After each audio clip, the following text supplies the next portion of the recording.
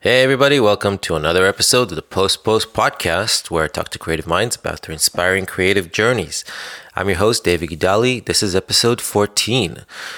For those of you who haven't listened to the podcast before, welcome. I highly recommend looking at our website, thepostpostpodcast.com, and check out our previous episode. We have 13 so far. We have guests that include people like Wes Ball, the director of The Maze Runner, Joe Sander, and Kevin Adams, who directed Netflix movie Next Gen. We have Ethan Shaftel, a VR director. We have people like Aaron Nee, who's currently writing and directing Masters of the Universe.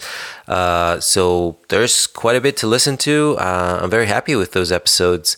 So the podcast is generally, for those of you who haven't listened to any episodes before, it's about creatives who found and carved for themselves unique journeys in their profession, most of them started from post-production, things like editing or visual effects, and found ways to fulfill their initial dreams, which for many it's been being film directors.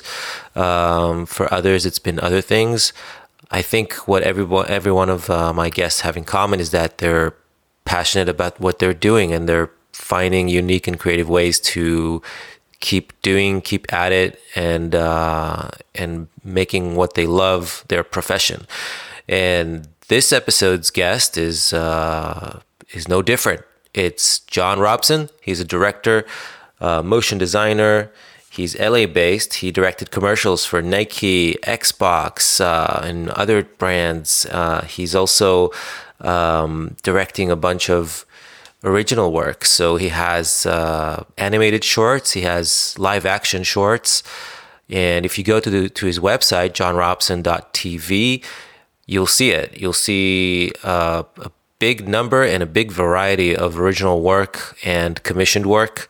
And just by looking at his things, I think I personally get inspired by just the variety, and what I see in his work also is that he's like highly creative, inventive, inquisitive. A lot of his work, I think, starts out as technical exploration and then ends up becoming something with a message, and something that has something to contribute beyond just being a technical exploration project. For instance, the very last piece that he uploaded to his Vimeo page is called Quality Time, and it was staff picked, and it's raking in views by the hundreds of thousands right now. What started out as an evolution of a previous kind of series of motion capture and crowd simulation tests has evolved, and his latest piece is basically more of a narrative, or kind of a social commentary of sorts about our society, and how people are connected and jacked into their cell phones, and how that results in a disconnection between people in the real world. That's why it's called Quality Time, because we don't really have much of that anymore. It's the perfect synergy between both his passion for storytelling and his curiosity and desire to keep learning and become better at what he does. We didn't talk about that because that piece came after we recorded this episode, but I think that it's sort of a natural progression of everything else that we have discussed, and we clearly, there's a lot in this episode about how we came about to start doing these shorts. We talked about his humble beginnings in analog filmmaking, and his experience with the film medium, which is no longer used as much, unfortunately, and how we miss those days of kind of feeling the film in our hands, and using editing like bays, like the Moviola, and how he was first introduced to digital, to computer-based nonlinear editing tools. And we also talked about the AV club that he was part of when he was working for Blind, which was kind of an effort by the founder of Blind to keep motivating his artists to be creative and to create new things. And by having this group that meets up once a while, it helped give these artists a deadline to work towards, and it encouraged them to be creative and to come up with original personal work, which kind of started a momentum, I believe, in John, and encouraged him to be more proactive, and taught him that when you start working on something, you become kind of a center of gravity for other people who want to become also creative and want to also be inspired to do their own original things. So there's definitely a lot to learn from that. And finally, I really like the fact, if you look at his website, johnrobson.tv, or his company's website, latelunch.tv, you'll see that beyond his projects and the results, there's also a lot of content that breaks down the making of and shows the process and the different techniques that he used, and it. I like watching those things personally. I find them inspiring, but it also shows about, it also tells you how he enjoys and feels proud of the craft itself, and what led to and the journey, basically the creative journey that he went through, and he wants to share that, which I find very generous and shows a lot of passion for the craft. That's it. I think I'll just let the episode roll, and we'll dive right into it. It's a great episode, long as the other ones, but that's how it is. There's a lot to talk about, and we are very passionate about what we do. So I hope it kind of comes through and you enjoy it. Just a reminder, we do have a Facebook page and an Instagram page, and a Twitter account as well. So don't hesitate to comment and leave your notes, give suggestions, things like that. I always like to hear what you guys think. And without further ado, I give you episode 14 with John Robson of the Post Podcast.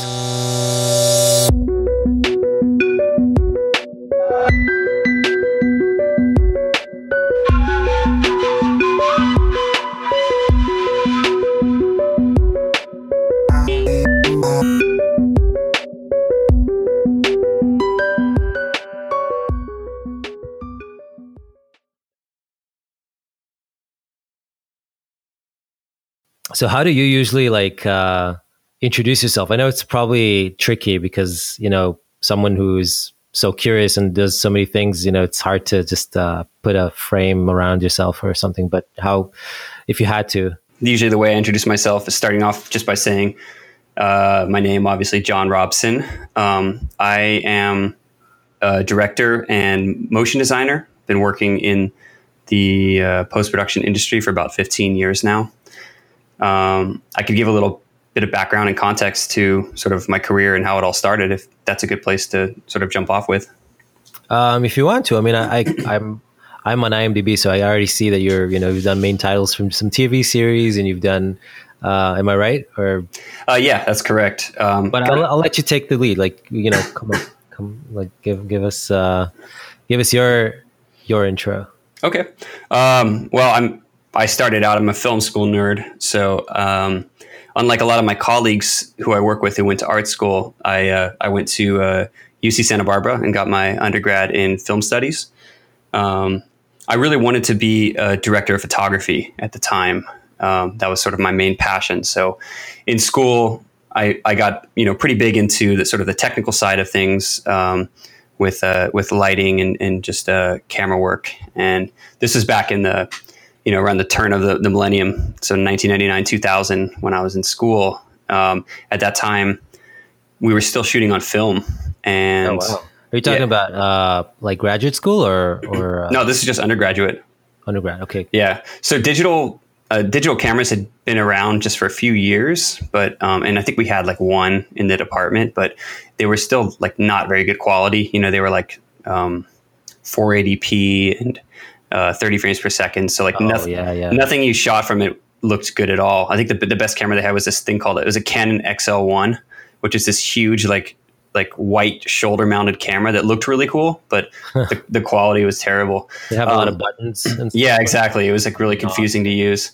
But the reason why I bring up the film background is it's sort of what I call like my humble beginning. You know, it was a lot more difficult medium to work with. You know, it was very expensive. You had less opportunity to actually shoot, and then you had to pay for developing, and we had to edit by hand, cutting film and splicing it together. Use the Moviola or something like that, or we used the Moviola and a Steenbeck, and actually someone taught me a trick with the Moviola. Because, you know, when you shoot a bunch of film, you get it back in, you know, these big reels, and you have to separate and like tag and identify or label all your cuts. So someone taught me you could like tape to the side of the Moviola. There was kind of like, it wasn't a gear, but it was sort of like a metal cylinder that would spin with it. And you could like really quickly wind it up. Otherwise you'd just be doing it, you know, by hand. Oh. So I spent like a whole night just literally like getting my footage back. Driving 100 miles from Burbank to Santa Barbara to go into the editing room and just sit there like cutting and hanging all my clips and then rolling them up until someone taught me that. So there was like there was a lot of really annoying stuff, but the cool thing about it was, you know, I learned how to use a you know, light meter to light my shots, and I got really technical with like focus and depth of field. Everything was measurements. You know, it's kind of like, you know, if you're a pilot or something, like you trust all your gauges and your equipment, you know? Right. Yeah.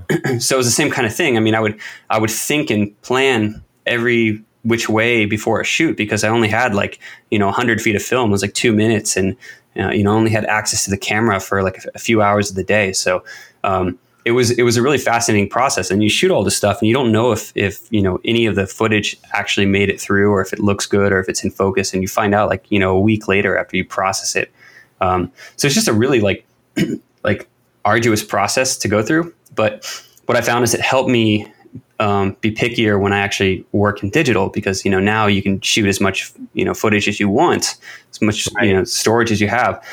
Back then it was kind of more of a necessity than a choice. I mean, I shot my thesis film in 35 millimeter, I want to say something like 7 years ago. By then, you know, shooting on film was really kind of a luxury. Yeah, exactly. You know, most productions went digital because it was just cheaper and easier. And shooting on film was kind of like, okay, I'm going to decide that I'm going to be very limiting myself to, you know, to only shooting X amount of reel. And we were actually so safe. We ended up with a lot of spare, you know, film at the end of the day. It's kind of frustrating because, like, you know, this film, I mean, it ended up looking so great, you know, and everything. I was like, oh, I wish I just had something, you know, I can now go out and shoot, you know, with the spare film. I ended up just giving it to my cinematographer. I'm not sure if he used it for anything or not, but it's like gold, and you really appreciate it at the end of the day, you know, it comes out, because you're like, okay, that's, you know, we had one shot to do that. There's no going back, and there's no way to actually know while you're shooting how is it going to end up looking until you develop it. Oh yeah, absolutely.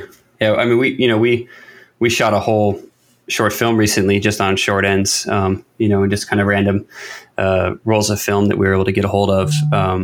And it was last summer. It was a buddy of mine who's the DP on most of my films. He bought a Super 16. I forget exactly what it was. It was an Airy, but it was one of these cameras that we would have killed for in college. And now it's not necessarily obsolete, but, you know, it's a little more easier to get your hands on it. However, the film and the processing was really expensive compared to what it used to be. But it was just because it's a lot more like rare that people do it. So yeah, exactly. So I mean, you know, when we ran out of footage, that was it. We were we were done for the shoot, and we just worked with what we had, which is really cool.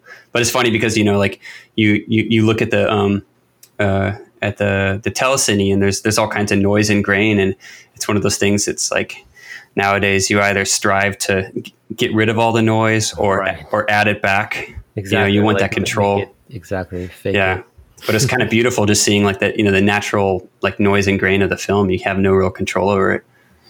Yeah, there's something, yeah, just so beautiful and inspiring in that, and like kind of saying, well, this is how it is. It's like nowadays when you shoot digital, because you have the ability to be 100% like sharp and no artifacts and no like bad negative surprises or anything like that.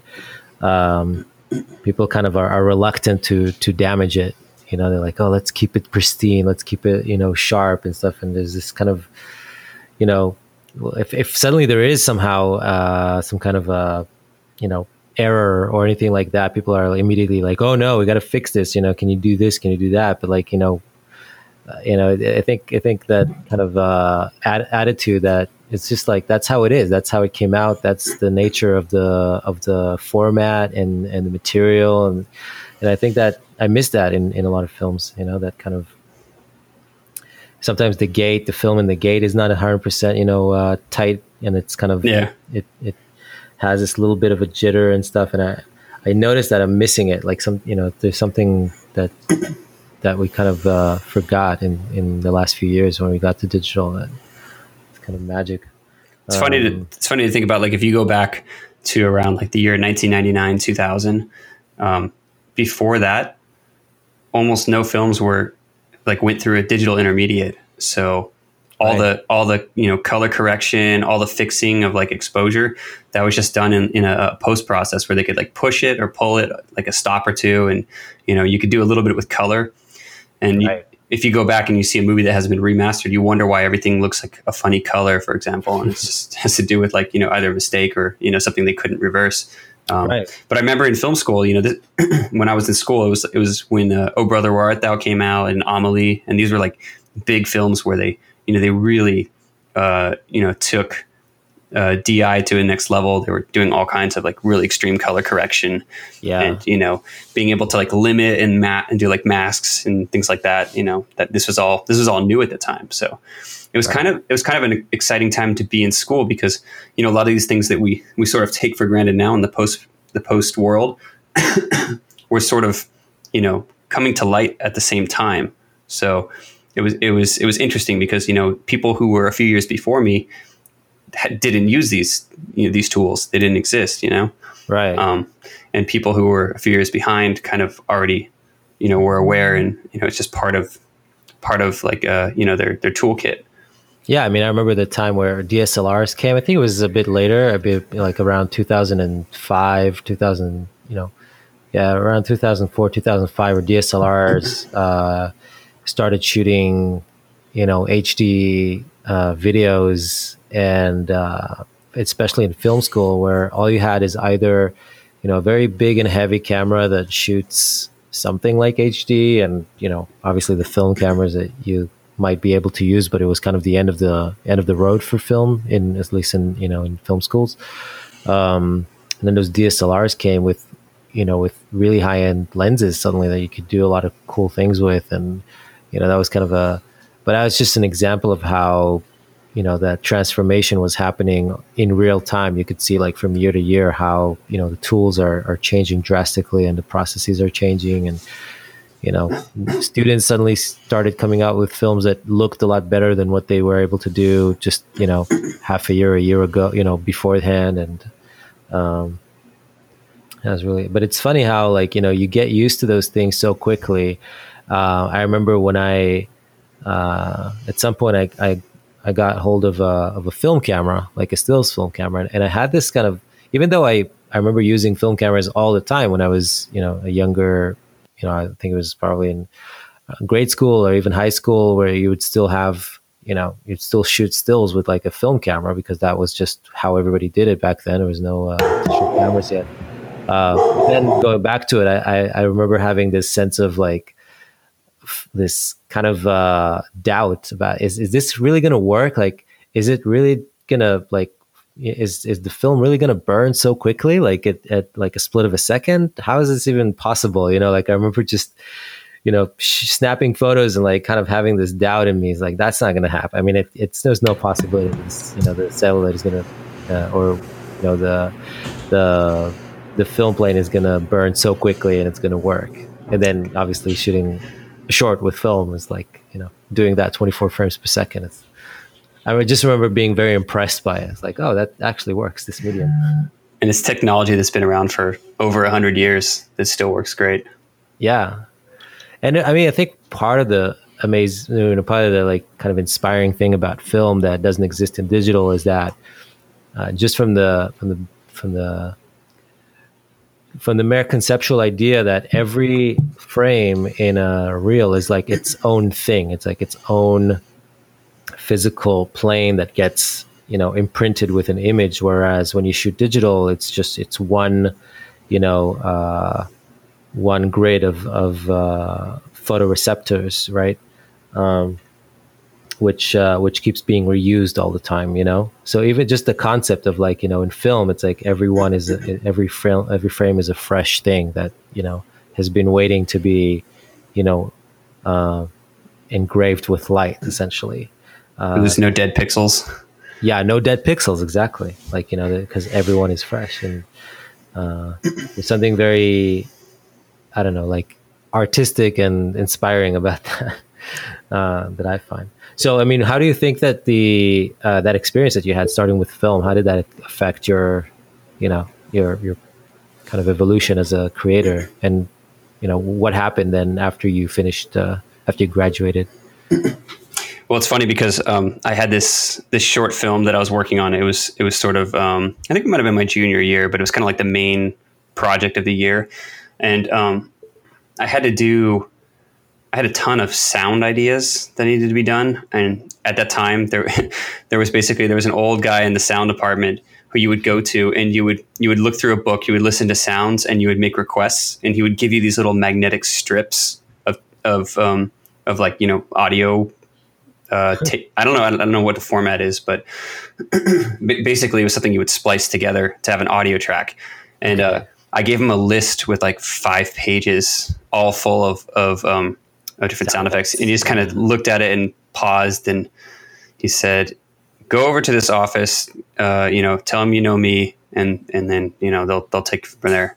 I didn't know what it was. What it was it was a Media 100 editing lab, and they had these really like simple sort of edit bays, and they basically taught me how to edit. Well, I had already edited everything like a work print on a Steenbeck, but I was able to sort of digitize it, and then I think I shot it like on a shadow box or something really cheap. It's just like have like a digital version of the film, and then I learned how to edit audio, through there, and that sort of opened my eyes to the idea of post production. And I found out that there was this Mac lab at the school.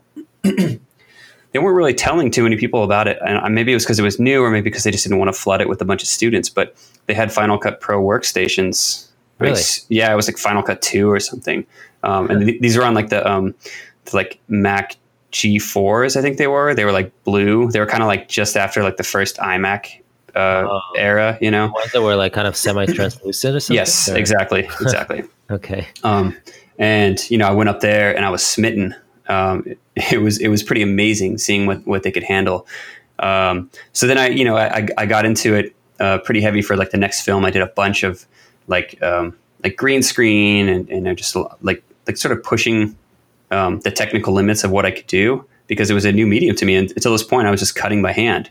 Right. So it opened up a whole world. And then from there, I learned about, After Effects and Photoshop, and started sort of teaching myself a little bit about how to do like, main titles and transitions and stuff for my films. And did you already have like access to the internet and tutorials and things like that? Or were you mostly kind of self-taught, or just kind of...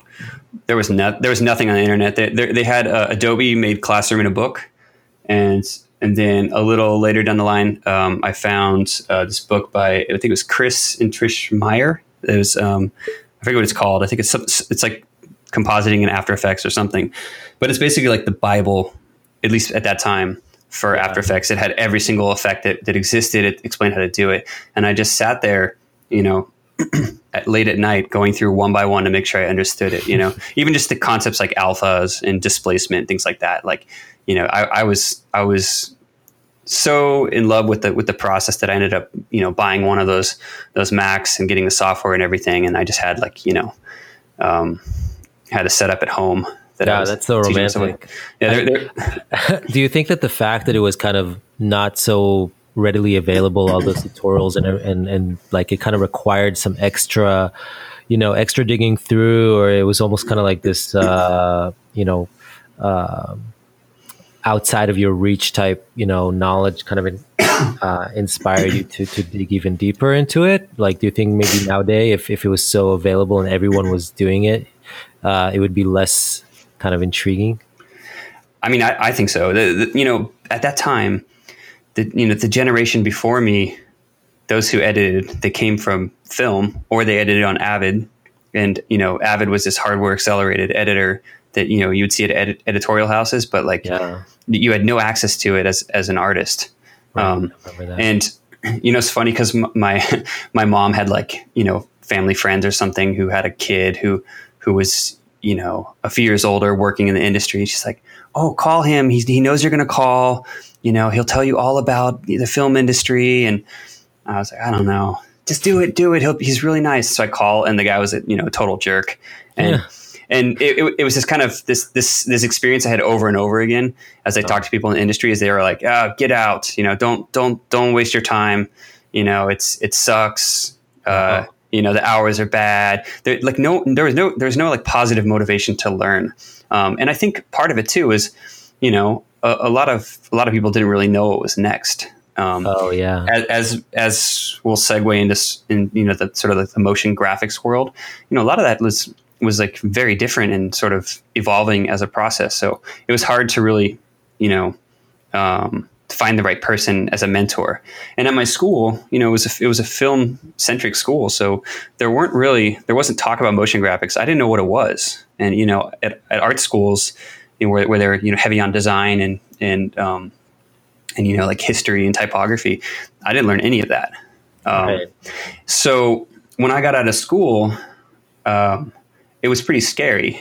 Which school did you go to, by the way? UC Santa Barbara. Oh yeah, are you from Santa Barbara originally, or? Originally, but I spent most of my life in Camarillo, which is sort of halfway between here and Santa Barbara. Gotcha. It's famous for the outlet malls.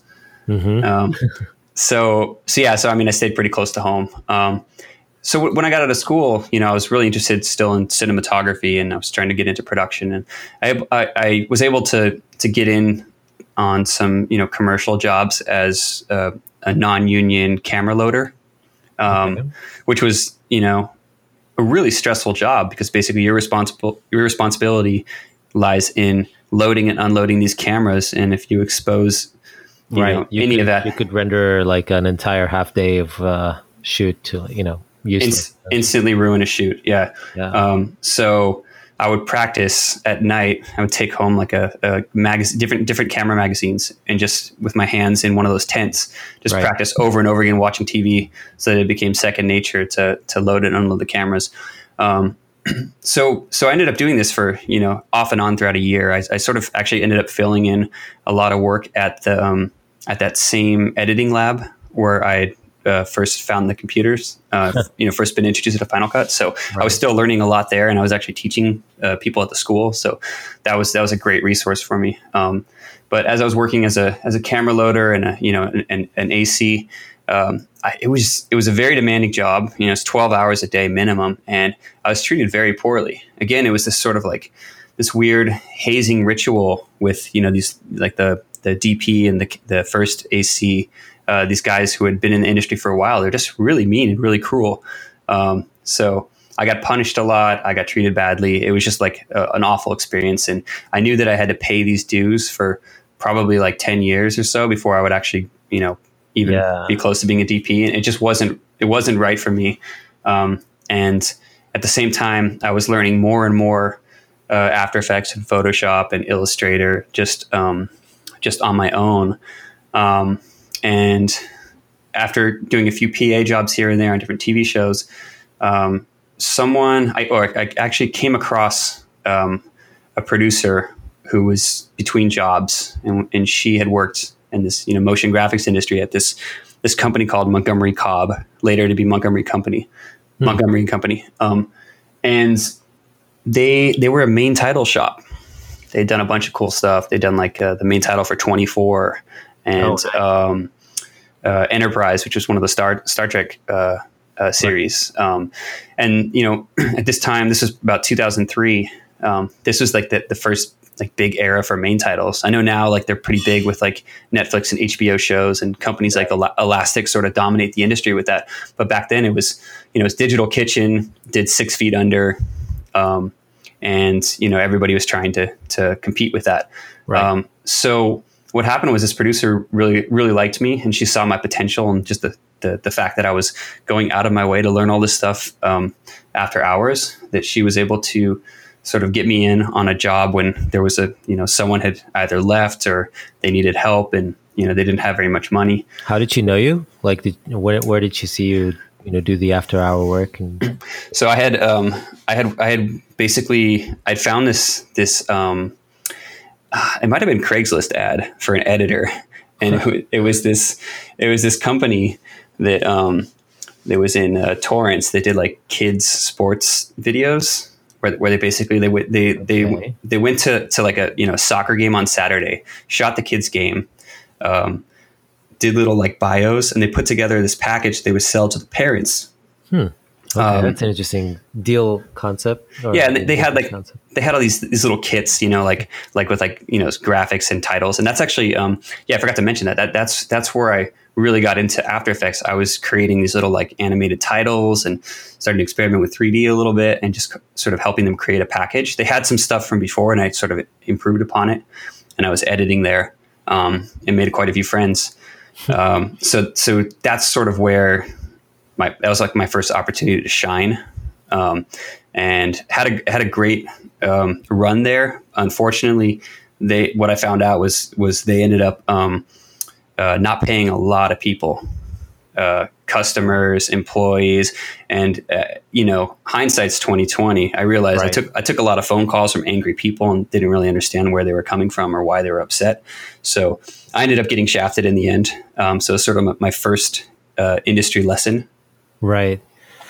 Yeah, that's a whole other kind of part of things that people don't really think about. It's like people usually think about, I want to work here, I want to kind of but in the process you have those kind of shady people that you bump into, and you're like, is that the whole industry like that? Sometimes it can really throw you off, and you could fall into this despair, or it's like if this is how things are, I don't want to be here.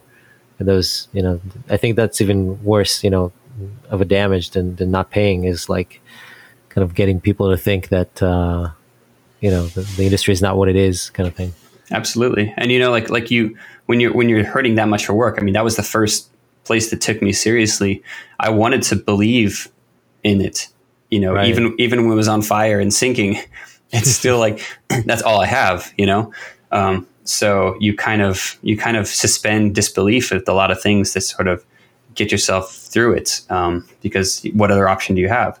Fortunately, through those contacts, that helped me out. And the producer who was working there, she went back to Montgomery Company, and was able to get me in there on a quick job, and I think it was like some promo work, and. I like to think that they didn't know that I was as green as I was, and that I sort of like snuck in and like tricked them, but by doing really good work, and that was my school, was like going there. I'm sure they knew, but they had the patience to give me a chance, and they also, they saw something in me. So I think back then also it was really hard, I think, to find. I mean, correct me if I'm wrong. My experience is a bit different because I'm from Israel originally, and that's where I kind of got my first start in, in the professional world. But back then, in that time, there weren't a lot of like people, graduating from schools that are teaching this kind of thing. I mean, this was fairly new, wasn't it? Oh yeah, everybody I worked with at the time, they were coming from Art Center and Otis. And this is the first time I ever even heard of those schools, or even knew what art school was all about, or even knew that art could actually be profitable. Like they were all coming from from design background. They either learned from, design teachers, or they learned like Maya 3D, from like School of Animation. So, and I honestly, like when I was in high school, I really loved to draw and paint, and I wanted to be an artist, but I thought it was a sort of like a dead end profession, because I only thought of fine art. I didn't realize that graphic design was like such a big thing. Right. So had I stuck with it, maybe I would have had like a quicker path to where I wanted to be. But, I think my life would be a lot different. So I'm grateful for the path that I went through. And, this was my learning process. So I worked with a lot of artists who really inspired me and, sort of taught me things here and there. And what was great about it was, I had this perspective of sort of being the outsider, where I also had sort of a filmic background. I was, thinking about storytelling and concept a lot more than just execution.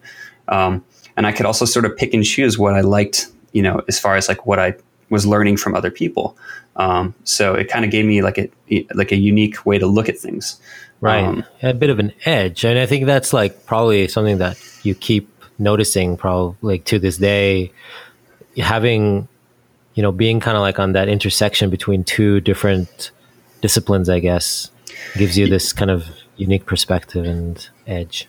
Yeah. I mean, it's really easy in the animation world to try to make stuff look really crazy and complex to make it look more, I don't know, like cooler or just like, I don't know, trying to get someone's attention through, smoke and mirrors. But, it's hard to sort of look back and just think about, cinematics. Like how can I, make this feel epic and filmic.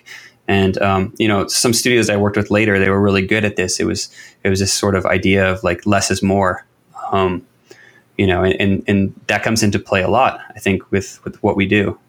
Right. And I think that as a cinematographer, someone who is there, like kind of on the day, needs to operate the camera and sometimes have to make like very quick decisions about what's important in this scene. What's, where is the viewer's eye going to go?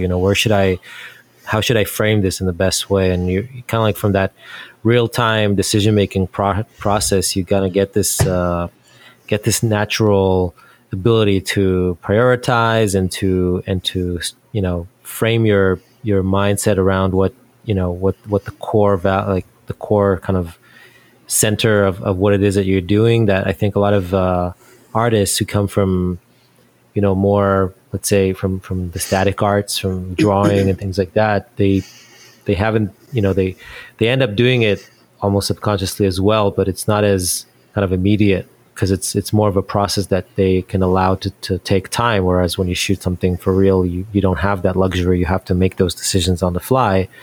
And I think that whole thing about like shooting, being, focused, I guess, taking a step back and not kind of away from all the detail and making broader decisions about, where it's more important to be, to be detailed, and where can we be a bit more blurry, out of focus, and, is a real kind of important talent or important mindset to be in, I think. Absolutely. Right. That's what you're kind of talking about in terms of like, whereas other artists might have been kind of invested in the detail and how to make things more complex and how to, make it more impressive. You were one of those people who are more focused on what the purpose of this whole thing is, and like, the bigger picture and how things are connecting to each other and what purpose does it all serve, in terms of, especially if it's an opening title where you also want to convey a lot of information and not just be, generally beautiful kind of thing. Right. And, at that time, it was a moment where we were trying really hard to make, typography and title animation as sort of dynamic as possible. And I think a lot of projects we worked on, we went way too far overboard. A lot of wacky, like, extruding and bouncing type and sort of like layers in 3D that break apart from each other. And then, that kid stays in the picture effect. We started doing that where you split out a photograph in a documentary and like clone out the background. So it has some parallax to it. Oh yeah. Things like that. Everyone was sort of experimenting with tricks, and, unless you sort of had a background in Maya, like 3D wasn't really an option. So there was a lot of experimentation with just, planar 2D in a 3D environment, and things like After Effects. So, it was sort of like an evolution of that process. And, most of the good 3D was still just in like VFX and movies at that point. Right. It's funny because I actually started in 3D, and I only discovered compositing like probably about 5 years later or something like that. It's because and then when I discovered compositing, I couldn't believe, the fact that I was doing so many of those things in 3D and kind of robbed myself from the freedom that compositing gives you, Oh yeah, for sure.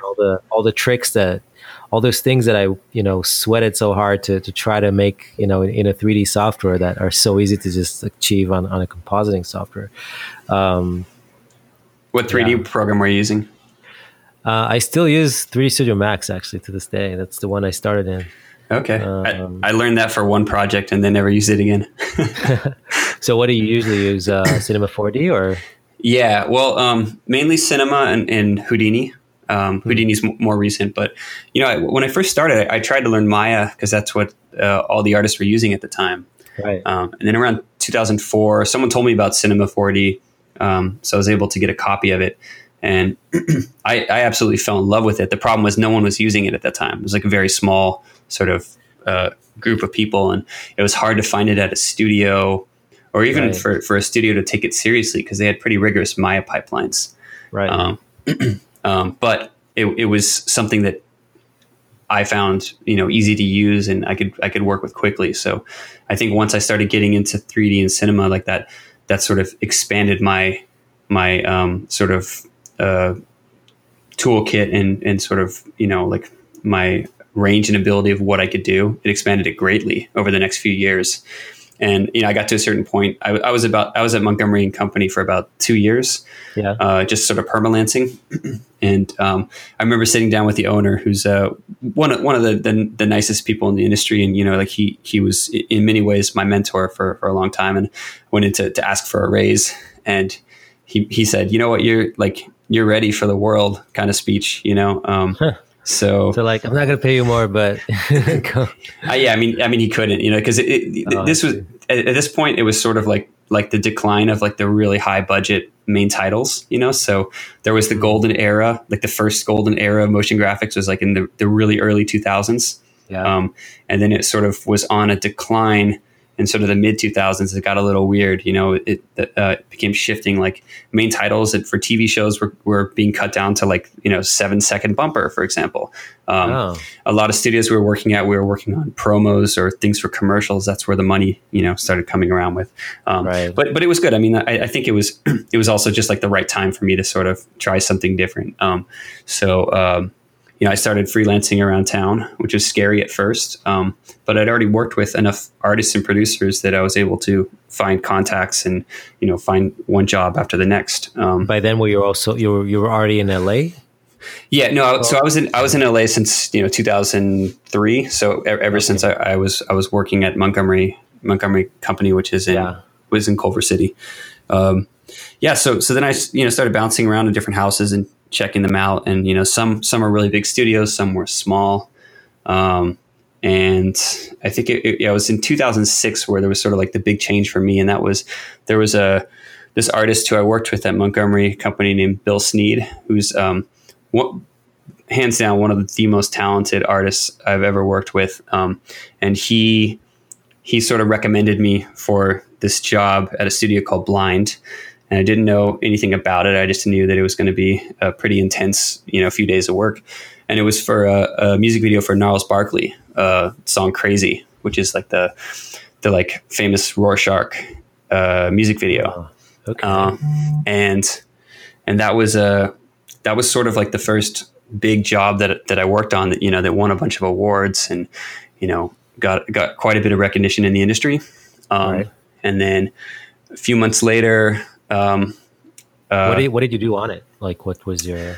it was like After Effects work. So it was a mix of compositing, animation. You know, we had a lot of like these, the DP shot a bunch of ink blots, just on white. And then we had some design frames, and we were basically just coming up with sort of abstract or kind of like not innuendos, but sort of like all like double images of things in the ink blots, things like skulls and flowers and things like that. And it was just like there were a bunch of artists working all hands on deck, and we were all just sort of making these modular pieces that would all go together to make the music video. Right. So then a few months after that, same artist, this guy Bill, he recommended me for another project he was on, and it was a commercial for Apple. And at the time, one studio had been doing all of these Apple spots. These were like the sort of like the famous silhouette commercials. Yeah. I was working at this small studio not small, but the studio called Exopolis that had pitched and won their concept, which was completely different, and it involved having iPods that created light streaks. So it was like in darkness and created these cool light streaks. And this was actually the only job that I did in 3D Studio Max, because it was the creative directors on it had used it, and I came in. I was like, "You guys know that I don't know 3D Studio Max, right?" And they're like, "Yeah, you'll learn it." And it was actually pretty easy to learn. That's when I realized that, once you learn one 3D program, all that knowledge, it can transfer across to anything else, as long as you know where the buttons are. Yeah, exactly. It's really like the hardest part is just to kind of get used to a new, navigation system and figuring out where things are. Yeah. So that was another big job too, that did really well, looked really cool. It's one of those things that it's referenced a lot. And then when you say like a big job, what do you mean by it? Like in terms of exposure that it did it also translate it into kind of better kind of credibility that you have as an artist? Yeah, I think it's all the above. I mean, in the motion graphics or motion design industry, the things that sort of stand out the best are the ones that are still sort of referenced years later, because we do so much work. We do a lot of cool stuff, and you might do it work on a commercial, and then it airs a couple times, and then it's never seen again. Right. So sometimes there are things that set trends, or that like people try to copy, or there's a certain type of effect that becomes popular for a while. So This was just like one of those years where I was lucky enough to be on some really important projects that helped sort of define my career and find similar type work, and just sort of expand my network. And also skill set, because they were really demanding jobs that were difficult and pushed me far. And I worked with really solid teams of amazing artists. So yeah, that led to working at a bunch of new studios, and the creative directors of that project actually went to start their own company called Royale, which is actually still around and is a super successful company. They're really talented group of people. So I got to work with them for a few years, again as a permalancer, before I moved on to work at other places. I'm actually watching the iPod Nano commercial from Exopolis on your website. It's really cool. Oh, thanks. Really holds up. I mean, was it HD? Yeah, it must have been HD. Right? That's a funny one, because we actually we did it all in standard def, 4:3, and then like a few days before we delivered, the client said, "Hey, this is great. When do we get the HD version?" And we all kind of looked at each other, because this was 2006. Not everything was delivered in HD. It was a lot of stuff was still SD at 30 frames per second. So we had to recompose and re-render all the 3D, and like this is at summertime in where was it, Silver Lake. And it was like 105 degrees outside. The AC stopped working. We had all these computers, and this is the first sort of code black project we worked on. So they had like all the windows and doors, like they can't covered get any up. Worse. And then the computer, and then you had to. I actually remember being in a similar situation where it got worse, because we had a render farm that was like on a rack, So not only the AC stopped working, but we also had to keep those computers cold. So they brought in a huge fan and they basically funneled the hot air from the computers right through the room that we were in, Oh no. like into the window, because we were in this like, big building and there was only one air direction. So I all had to go through the room. And anyway, it was like, just remember us sitting there like with our shirts off and like sweating. So yeah, I mean, from there on, I got to work at a lot of like really great shops. I mean, I think the next sort of like you would ask in sort of the initial questions, you would ask me about, what are the sort of defining moments, Right. in my career. And I think the next one I started working at a studio called Motion Theory, and they were sort of one of the early companies that set a lot of trends in style and technique. They did one of my favorite things they did back in the day was this music video for Beck called Girl, and it did like these mad fold-ins where the environment around him folded in, but it was all done with like really beautiful photoreal CG in like 2005 or 6. So it was like really ahead of its time. So so I started working with these guys, and these were commercial directors. They weren't too much older than me, but they'd been doing this stuff since they were in their early 20s, and they were super cinematic. I mean, like everything about their style was all about these slow, simple, elegant camera moves, and it wasn't about a bunch of crazy colors. It was more about things that you almost couldn't see. They would catch light here and there. Almost like a good example was like spider web. How like you catch like the sort of like the iridescent colors of it, like when light hits in a certain way. So that was sort of like the mentality that these guys had, and quite a few spots I worked on there early on. There's one that's on my site for Buick, and it's a figure skating spot where they're with a bunch of particles. That one, and then also the IBM data films, like in particular Data Baby. That's probably one of the most referenced projects that I worked on. These were jobs that we sort of we invented a lot of the effects as we went, and it was a lot of experimentation and just really sort of pushing ourselves to make something that looked both elegant and complex at the same time. Yeah, it's beautiful. I'm looking at the Buick one right now. And that was what year was that? 2006, 2007? That was 2010. Oh, 2010. Gotcha. Yeah. Yeah, wow. It's really nice work. Yeah, so, around that time, I think that was also when, DSLR video was becoming pretty big, and you had, like the 5D Mark III coming out. So, So just like you said, suddenly you could start shooting, with a 24 to 70 L series lens. It's like, a $2,000 lens that looked great on photos. And suddenly you don't have this, crappy video camera lens. You have something that's really beautiful and cinematic, and you could shoot macros. Yeah. I'd been for years in parallel with all this, I'd been traveling a lot. That was kind of like my big passion at the time.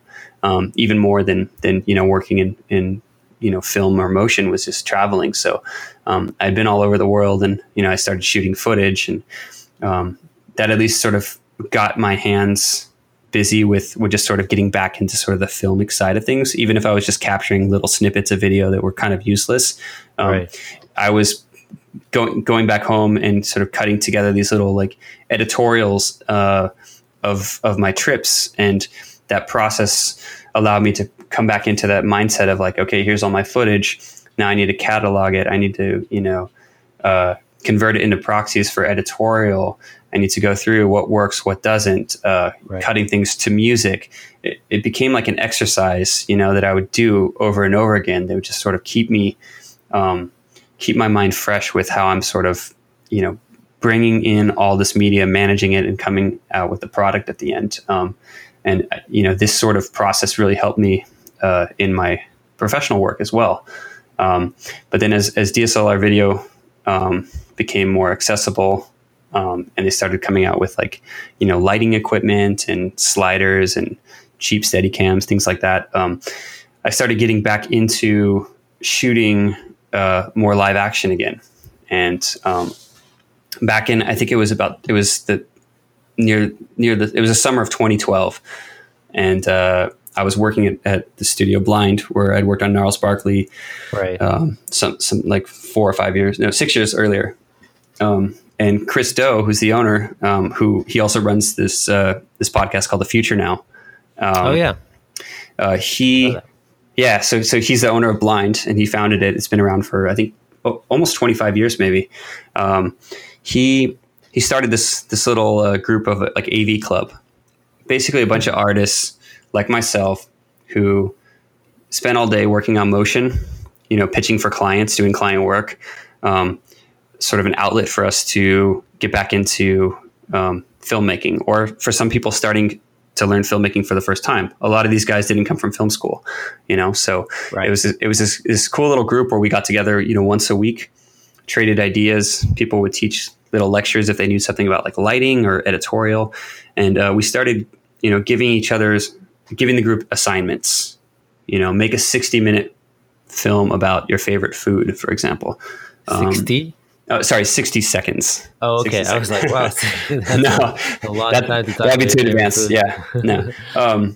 So yeah, that was actually the first test. So this got me excited because, I'd been sort of putting together like little short films or trying to put stuff together, but I didn't have deadlines, and deadlines are super important for these kind of thing. Especially when you have no client. So this really pushed me, and I had an audience who I had to like make something that I felt was worthwhile to show my effort, So as that started happening, Was that was that club something that you guys like met at people's houses, or was there like a place you guys gathered in, or how did that look? this was at Blind Studio. So, Okay.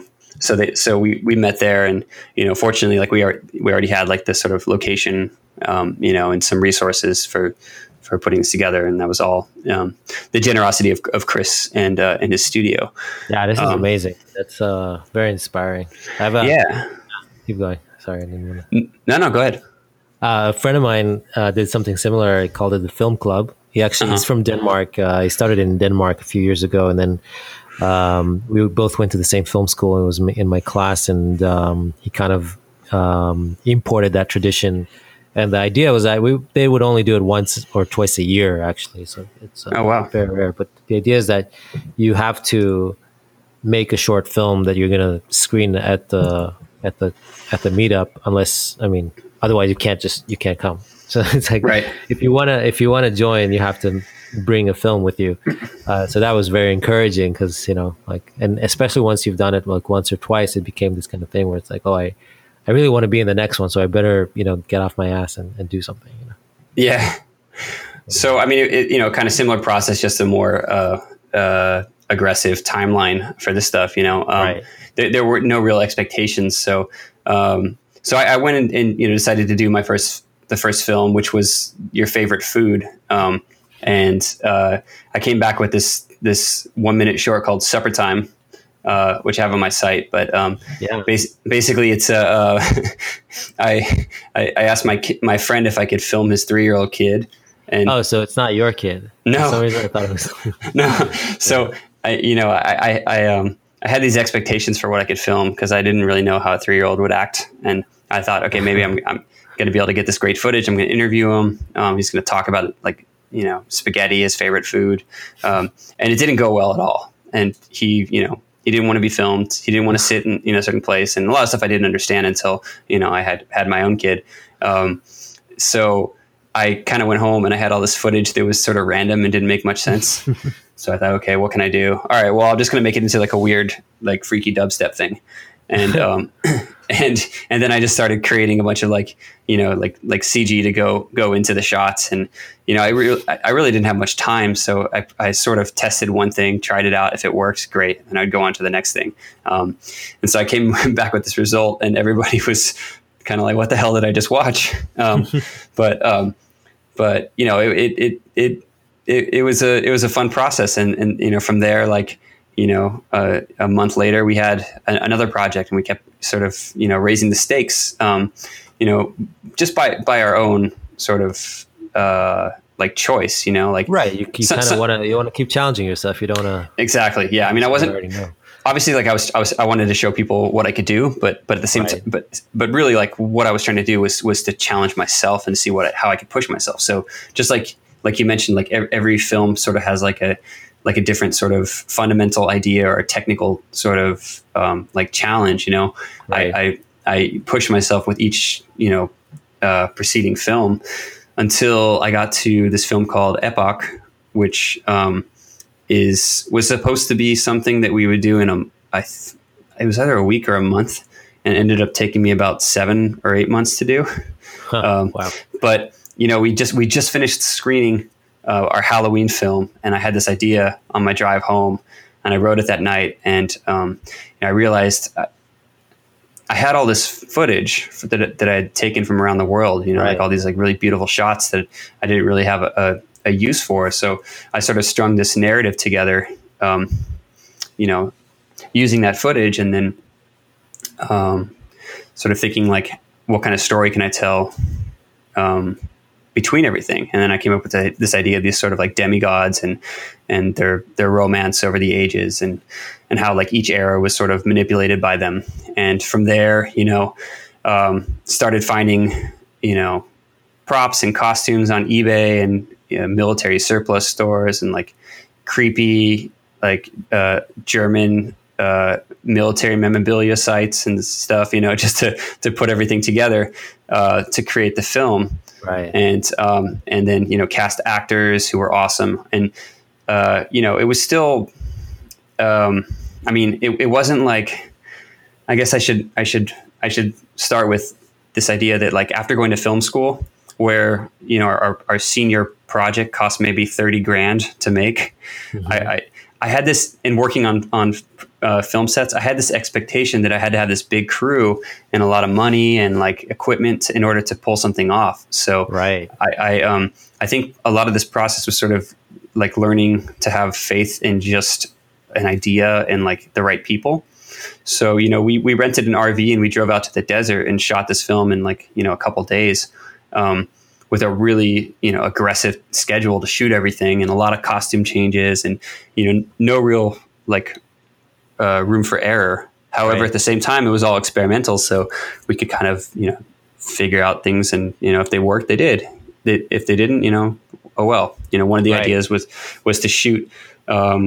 You know, I had this idea of like these, you know, these people like floating in the sky, like embracing, and I wasn't really sure how I would do it. So I thought, okay, well, what if I put a green screen in a swimming pool and we just put on scuba gear and shoot them underwater? And so we used my friend's pool and tried it out, and it worked great.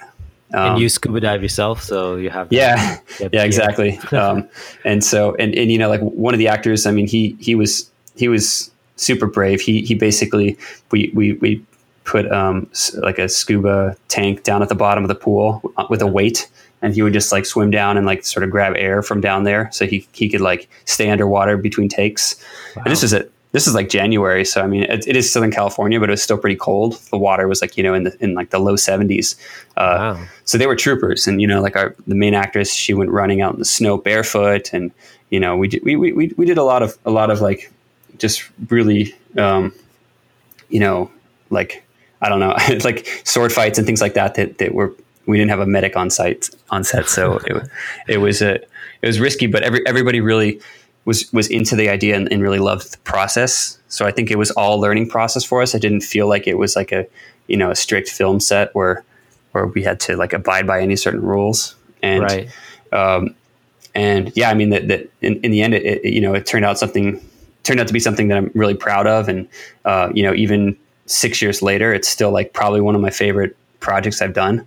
But it definitely sort of it got my head back in the game of like filmmaking, and you know, like creating things as a director, and just sort of like coming up with like a filmic language of my own. And I realized that it sort of brought me in a full circle career-wise, where I had sort of in some ways given up on the filmmaking aspect of what I was doing, because I got into post-production, and it was you know, a means of survival, where I thought that I would never really go back into live action. Right. But it ended up, circling right back to it. And then now I have all these skills for, from 15 years of working in post-production that allow me to do a lot of things that some live action directors wouldn't be able to. So I'm really grateful for the process. And when you were still working as a freelancer, you mentioned, working on all those really awesome kind of spots like the IBM database. That was motion theory, I see. And were you kind of like bouncing, doing freelance work for different motion graphic studios at the time, or? Yeah, I mean, like a lot of the jobs run like anywhere between a month or two, sometimes more. Yeah. And some places I ended up being at for a while, like at Motion Theory, I ended up staying there for basically 2 years straight, just working on projects back to back. Right. And during that period, were you interacting with directors a lot, with like the people who shot the live action bits as well, or were you mostly kind of disconnected from him? Oh yeah, all the time. The directors at Motion Theory were, like mentors to me because, they were working on these big budget commercials, and, some of them had come from, episodic TV. Right. They shot music videos. I mean, Matthew Cullen, the one of the founders of Motion Theory, he was shooting these Katy Perry videos that, have like 1 billion views. Wow. So it was a great resource for me to learn from them, and also just to get their encouragement. Like when you have these amazing directors who you've looked up to for years, watching and enjoying your work and giving you constructive criticism and feedback, it's amazing. Did you ever get to be on set with them, or usually? Yeah, depending on the job, some things I was on set for, other things, it was either someone else's job or, right. It just depends on the dynamic in the studio I was working at. I think that must also kind of inspire, just being on set and seeing a director work and all that kind of goes into it. And, you're probably thinking, well, maybe I can do it one day. Like, absolutely. Yeah, absolutely. And I'm noticing you've worked on something called Friendly Fire as a visual effects supervisor. Oh yeah. So that was for Sean Lennon, John Lennon's son. Really? He created it was a new album that had come out, and he wanted to create like a feature film that was basically a collective of all the music videos with some narrative strung together. So each song on the album was a music video that was strung together with the same narrative. Right. I worked alongside a good friend of mine, Penny Niederlander, and she and I, would either supervise or animate or composite. We basically had to manage a bunch of different music videos for this like bigger project. Right. And it was really cool because I actually got to work with Sean Lennon. He did a lot of the original artwork. So, we were sitting in a tiny garage in Venice in the summer, just, drawing frame after frame. We didn't really know how to use any sort of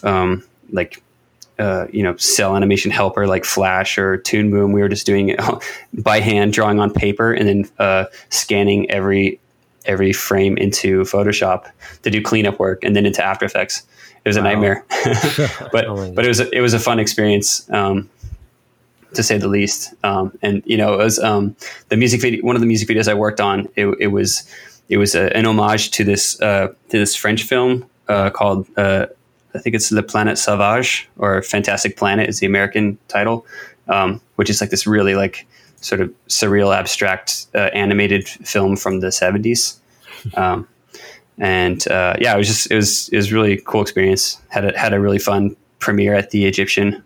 Nice. That's always it's the Egyptian is such a kind of amazing place to experience, because it's like it's got so much history in it. Like so many huge films. There, and it was awesome. I had Carrie Fisher and Tracy Ullman were sitting behind me, and they were like cracking jokes. It was pretty wow. funny. And I saw you had a visual effects supervisor credit there.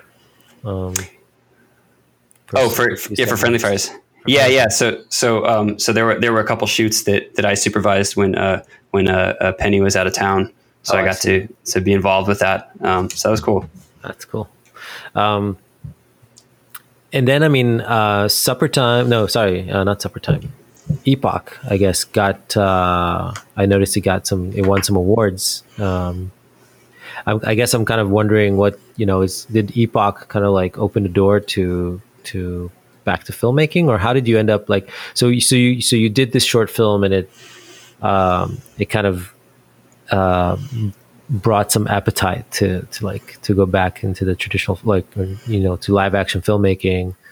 What did you do next then? What was your The film I did after that was called Red Within, which is a bit more of like a psychological thriller.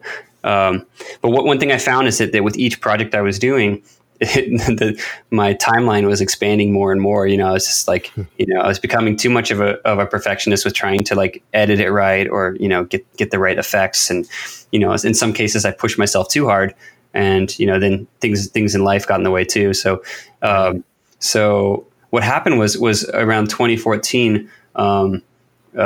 Matthew Cullen, who's one of the motion theory founders who I mentioned, he asked me if I wanted to direct a trailer for the LA Film Festival, because I'd helped out and worked. It was kind of like a co-direction thing with a bunch of other artists, like in 2011. right? But this was something that I could conceive and shoot on my own. And they had like a small budget for it, but we had resources from Motion Theory, which then became a studio called Murata, but it was the same people. Oh yeah. So that was sort of like the first quote unquote professional directing gig that I had, which we went all around the city shooting a bunch of actors and sort of strung together this narrative about struggling artists and just people getting by in LA and coming together for the festival. Right. And then from there, I mean, it started getting, the level of sort of access to professional work was becoming larger. Some friends of mine had pitched on some commercials for Nike Golf, and they'd won the pitch, and they wanted some help in, with the live action aspect of it, and then also sort of the technical side of things. So they asked me to come on board as a director and work closely with them and put everything together. And that ended up being this, 4 commercial campaign. We flew down to Cape Town, South Africa to shoot it. And, it was, had a massive stage with 4K projectors doing rear projection, amazing art department, crafting all kinds of like really beautiful handmade rigs. And then, I had... what do you mean by handmade rigs for like... So one of the ideas that we came up with, and I worked really close with a longtime colleague of mine, Corey Shaw. I actually met him also at Montgomery Company years back. So a lot of the people I met early on became some of like my best friends and colleagues in the industry. So he and I worked real closely to come up with this sort of idea of almost like a bullet time effect with golf, but not in the way that you would expect with like the Matrix. So it was more like a Muybridge type effect. So for example, we did a commercial for the driver, right. And as the driver swings back, it has a really specific form with how it arches and swings back down. And so what we did was we had them build this rig that consisted of 12 drivers in the arc, and you could see the the poles holding up the driver themselves, and each one was lit in a sequential order with lights. So it was this sort of like diorama stage feel where you always sort of saw the behind the scenes, but at the same time, it was on a set. Some other examples are, we had cross sections of the grass. So when the camera moved really low, you would see into the dirt and the roots below. Oh, wow. That's so cool. Yeah. We had like a rain machine that was basically, it was a bunch of strings that were above that were dripping water, and you could control the amount of it. And it feels like you were going reverse order, like the type of things you would probably leave in, other production or other directors might leave for post productions. You kind of like went backwards. You're like, hey, we know the effect we want to achieve, but how do we do it practically rather than, rely on After Effects, for instance, to do that? Absolutely. I mean, it was like the more practical stuff we could do, the better. And, some things that ended up getting cut, but we actually had them built and shot them. They're like the commercial that involved the golf ball. We wanted to show the different layers of the impact absorption inside the ball. So we actually had a series of the ball splitting apart, and each piece broke off into its own orbit. And these were all being held up with plexiglass rods, and it was put into like a plexiglass tunnel. So when you have, like a telescopic type lens that can really fit like through like narrow entryways, kind of like the thing that David Fincher used in Panic Room. Yeah. We actually physically flew through all this. So so there's kind of things that you could do easily in CG, but the whole point was to have this really hands-on feel. And then the backgrounds themselves, instead of them being green screen, were these these rear projections where we worked with a post-production company called Lucan in Cape Town, and they made these really beautiful like animated sort of environments. That they were almost playing like we had like sort of like almost like a VJ, right? Who would play this media like on certain loops or timings, to match what was going on with the golfer in the foreground. So it had this really sort of like tactile, hands-on feel. It was kind of similar to like a Wes Anderson like scene where he would show, for example, in Life Aquatic, you had he introduces his boat and it's a cross section of it, Right.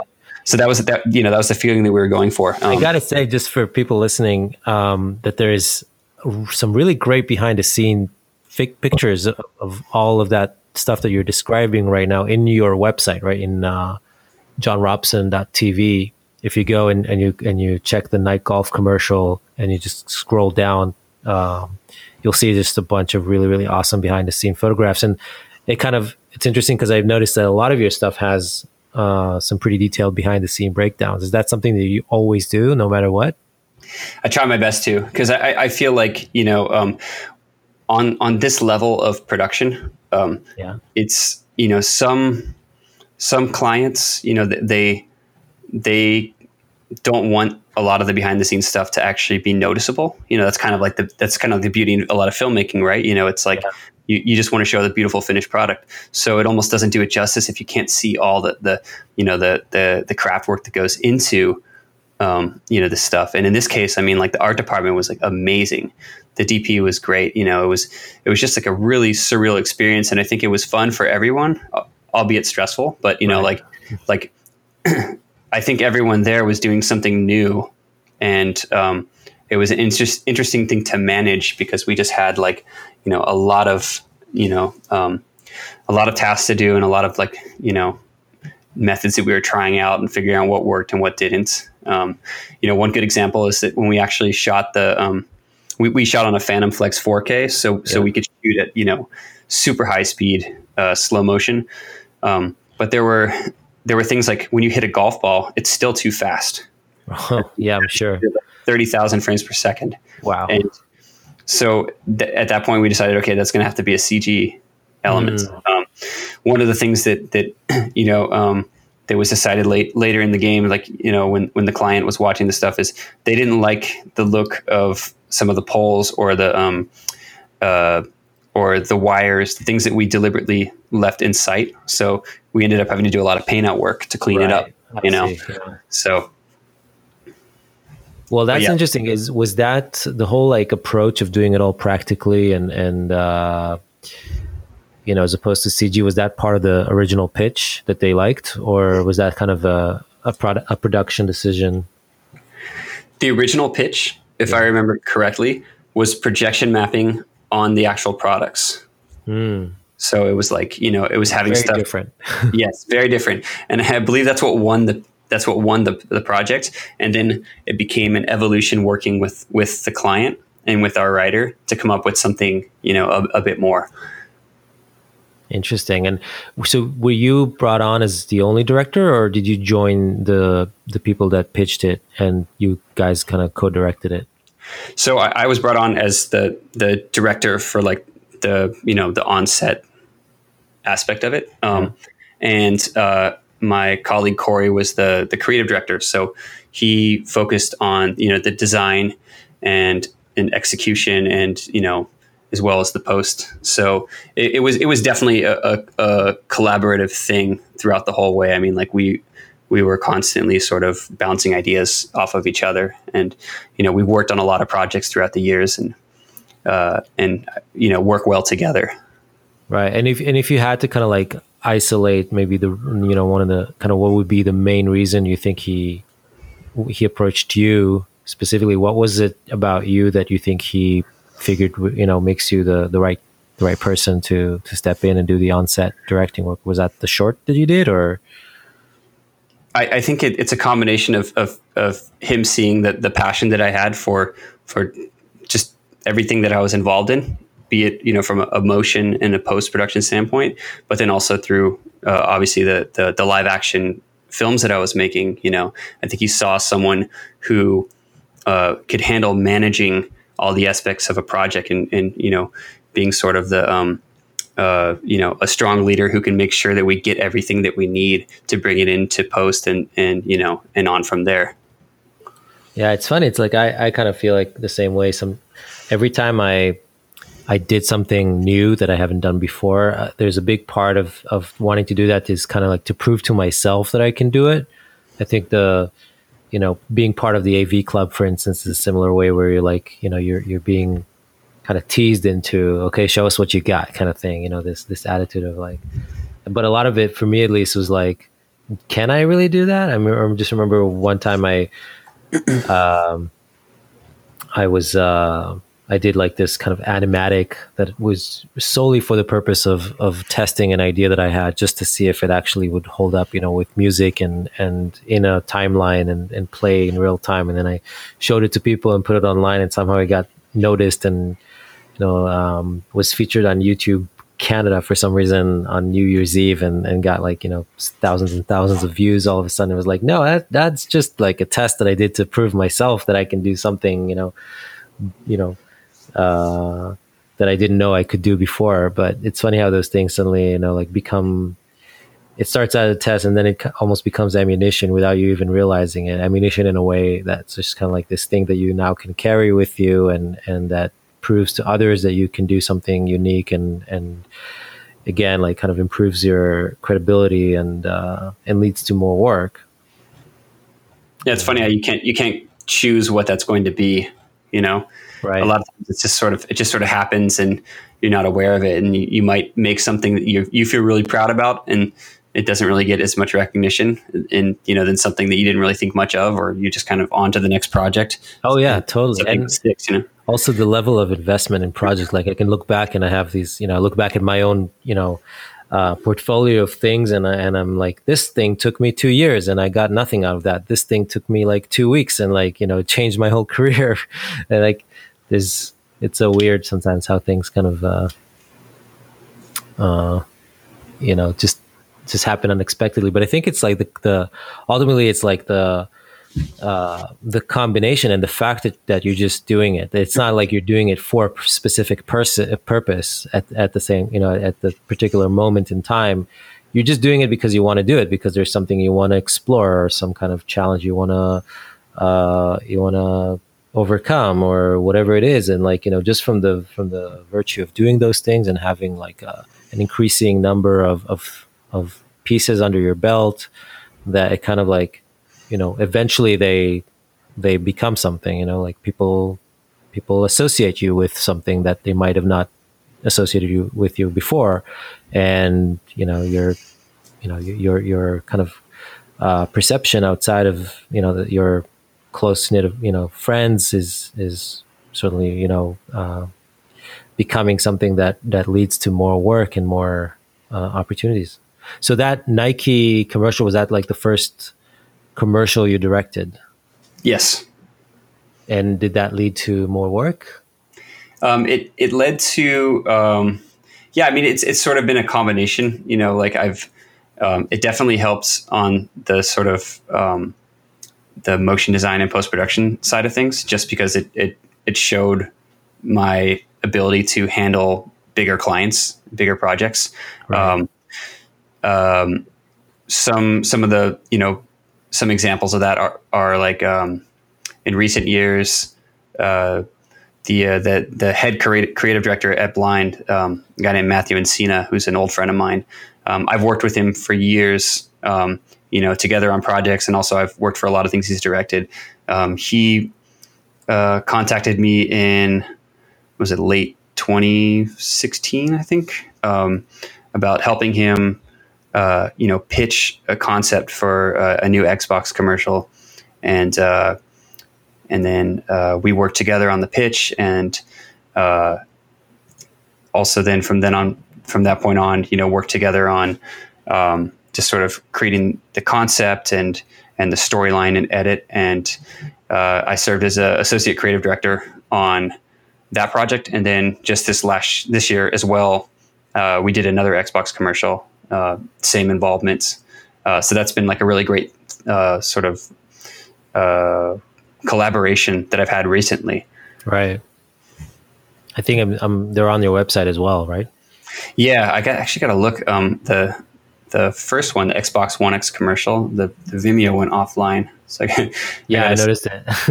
I think that might have look great. I mean, I'm just looking. Did you do them? Did you create the stills themselves, or you kind of created more the look, kind of the guidelines, and had a team that you were supervising to create the actual composites? It was kind of all the above. We had an amazing team.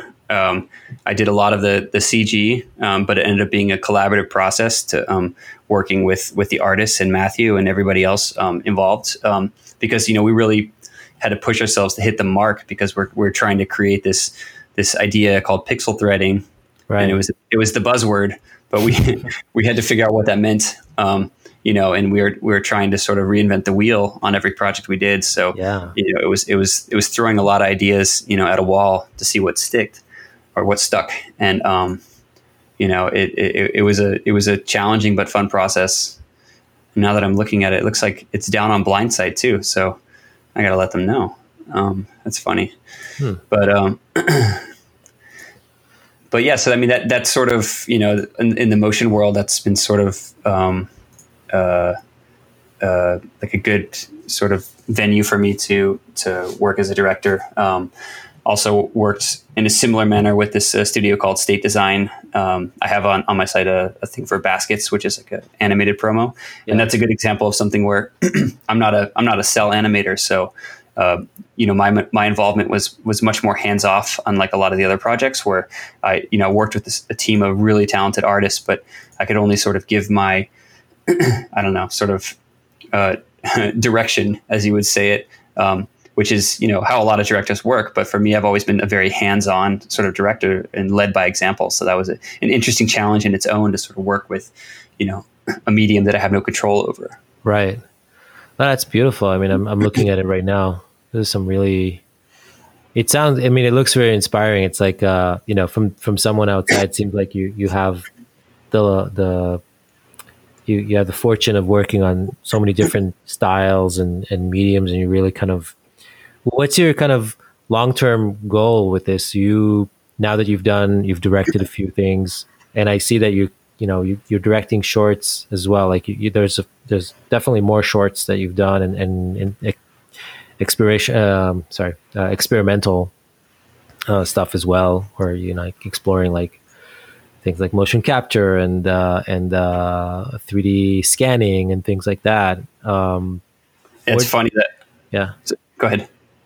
Yeah, I mean, I guess where are you going with all that? Like, what's your kind of current long-term goal, if you have one? So one of the big things, like the reason why after let's see, I think Connect was the last big short film I did. I sort of took a back seat from sort of the longer timeline projects, was just that I was using so much of my free time on these things, and it was getting in the way of life. Right.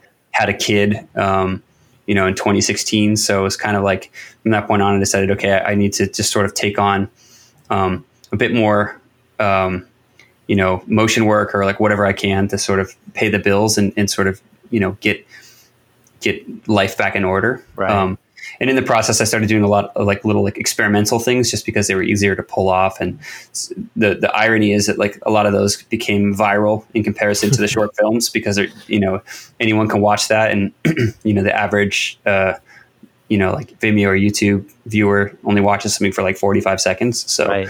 it worked out perfectly.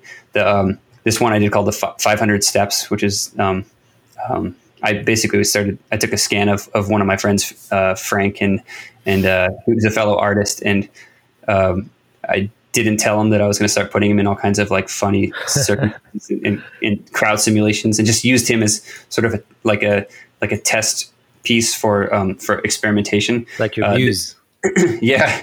So I got contacted last month by TED Talks, and Really? and they asked to play this like during one of their shows, and it was funny. I watched a live link, and they talked about it a little bit, and it was just funny because like it was in between two speakers talking about like really important things, and then suddenly you see this like weird goofy animation of this like noodly looking character walking down the hallway, and everybody was just like kind of like, some people laugh, and other people were just kind of in awe, like what the heck did I just watch? What did they say about it, by the way? Do you remember? It was pretty brief, but it was just basically, I think it was like credits, and then they were saying like, it was a 3D scan or something like that. Oh, I see. Yeah. I wrote like a whole write up for it, but I didn't really understand what the format was. So, but yeah, in answer to your question, I mean, like where does that lead from there? Well, I'm working more with different motion studios as a freelancer and as a director to sort of like get in on jobs early on to sort of pitch. But as far as like a live action world goes, I was contacted by a collective, like a roster for directors called the Arsenal, who've been around for just over 10 years now. Yeah. And they added me to their roster as a commercial director. So I've been working with those guys the past few months, sort of putting everything together and building up their site and reel and whatnot. So that's sort of probably one of my like more like what do you call it, like not short term, but more like recent goals is working with them and building up a more prolific commercial reel. So what made them contact you? Is it based on like the Nike stuff that you did, or is it the those viral videos? What do you think would you kind of point out as the main Well, one of the directors, Charles Paik, I worked with him at Motion Theory Murata back in the day. He was a VFX supervisor. Oh. And so he has a similar sort of career path as me, but he's, a few years ahead. And for him, he kind of wanted like, to sort of separate himself from just doing effects work and working as a live action director. And so he's been doing that for like the last, I want to say like 5 to 7 years. Right. So he's another colleague who, has a lot of faith in me and introduced me to the team, and we hit it off really well. And, how does that actually work? I mean, the fact that you have like this collective, and I mean, I've been managed, and I know that at least, at the time when I was managed for something else, I was managed for for features and stuff like that. But it's, my experience was that essentially it's like you're kind of on your own, and the fact that your manager represents other directors actually works against you and not with you in a way, because that way kind of like more people are competing for the same projects in a way. And how does it work in this case in terms of like working as a collective? How do you guys don't like overstep each other? Well, I think one of the big things is it's a collective of directors who have very different styles. And, some of the main guys, they come from like live action promo world where, they may not work necessarily on many visual effects jobs or, things in motion. Whereas I come from a post-production standpoint. So I think our skill sets complement each other really well. And then on top of that, it's a bit more unconventional, but becoming more common where rosters and collectives now are non-exclusive. So, where some of the exclusive reps will basically restrict you from working with other people. Right. But could also shelve you if there's too many directors and there's too much competition. You might end up not having work because, you're at the bottom of the list as far as like, who's going to get the job, or who's even going to get to pitch. Right. So, it's there are pros and cons, obviously, because it's, you have more freedom to work with other people, but at the same time, you also have to, push from your own agenda as much as you can. So, it's an evolution of a process that I'm still sort of figuring out because it's fairly new. But it's an exciting place to be. I'm sure. And right now, you said you guys are kind of working on putting together a website and selecting the work. Are there like interesting realization you've had as far as like, for instance, you've done a variety of different projects. You've done the viral thing, the experimental kind of short tidbits that went viral, and you have and you also have these short films that are a bit longer, like 10 minutes or 15 minutes long, and then you also have stuff like the Xbox thing where you served as a different role than a director, right? On that one, or some of the older stuff that you've done before that for like IBM and the work you've done for for motion theory and stuff like that. What are they telling you to put up front? Like what's the strategy there? From what perspective? From the Arsenal perspective, or yeah, from the Arsenal perspective, like how to pitch you, for commercials right now.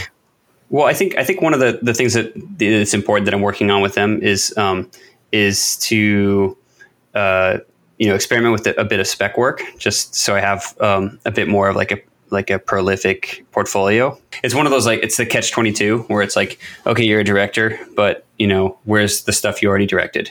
Right. In order to get the next thing. And one of the the producers I work with, his thing is like, you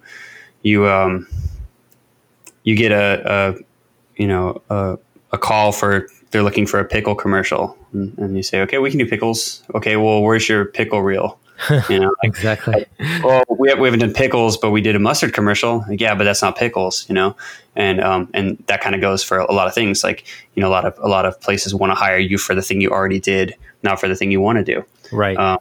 So sort of the short term strategy that I'm working on right now is just coming up with more work, and gearing it more towards a client approach instead of just an experimental project, and working more with live action people, on a different level than just shooting on DSLR. So that's kind of a big thing.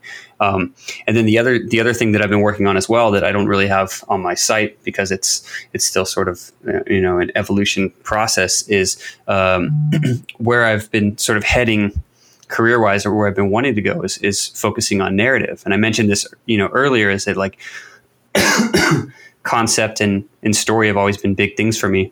Right. And working in a commercial world, I tend to, overcomplicate a lot of my ideas also in short films too, where like I try to cram an entire feature story into 10 minutes. Right. It's not the right format for it. So I've been doing a lot of writing the past year, and, putting together ideas, working on feature scripts, things that I know that I could pull off, just with my own sort of resources and skill set, kind of how I did with the short film, just taking it to the next level. I see. Yeah. And then another big one that I've been working with a producing partner of mine is a show series, and I've been packaging together a World War One epic that I've been working on for a while. That takes place in the country of Slovenia, which is where my wife is from. And it's a lesser known story. It's one of these things to Americans, they've never heard of it, but there's an entire front that happened between Slovenia and Italy. Really?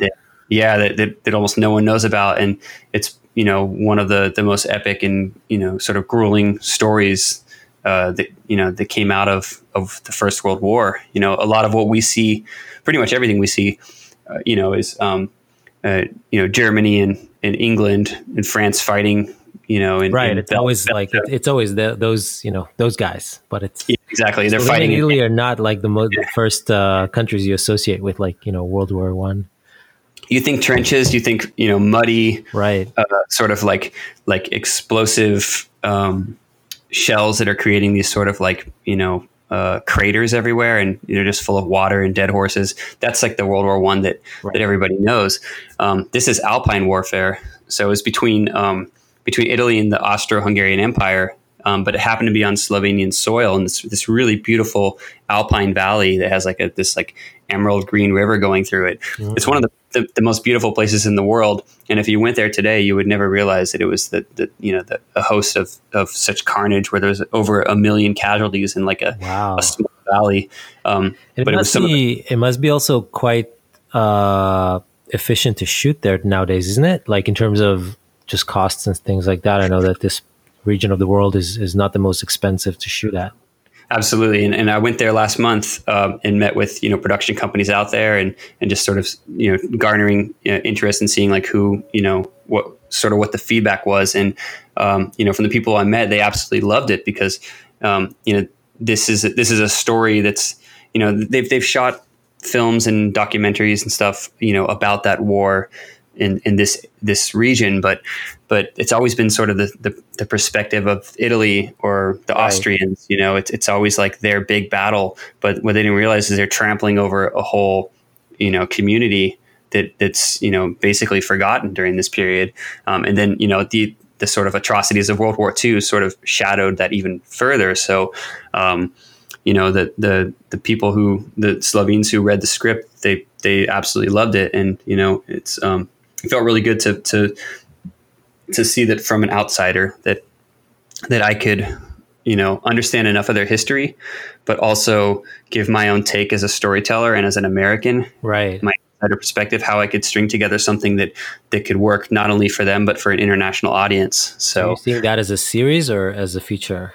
It's a series. It started out as a feature but then developed into something bigger. So it's basically a 9 to 10 episode miniseries.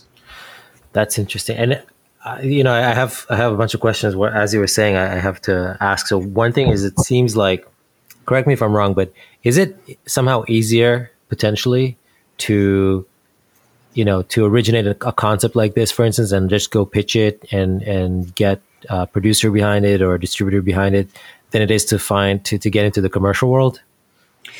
I think so. I mean, because it's you're selling something different. Like when you're selling an idea this big, it's something that if people are into it and they can get behind it, it becomes this much big thing that's bigger than yourself. It's an idea that grows and grows, and in the commercial world, it's kind of you're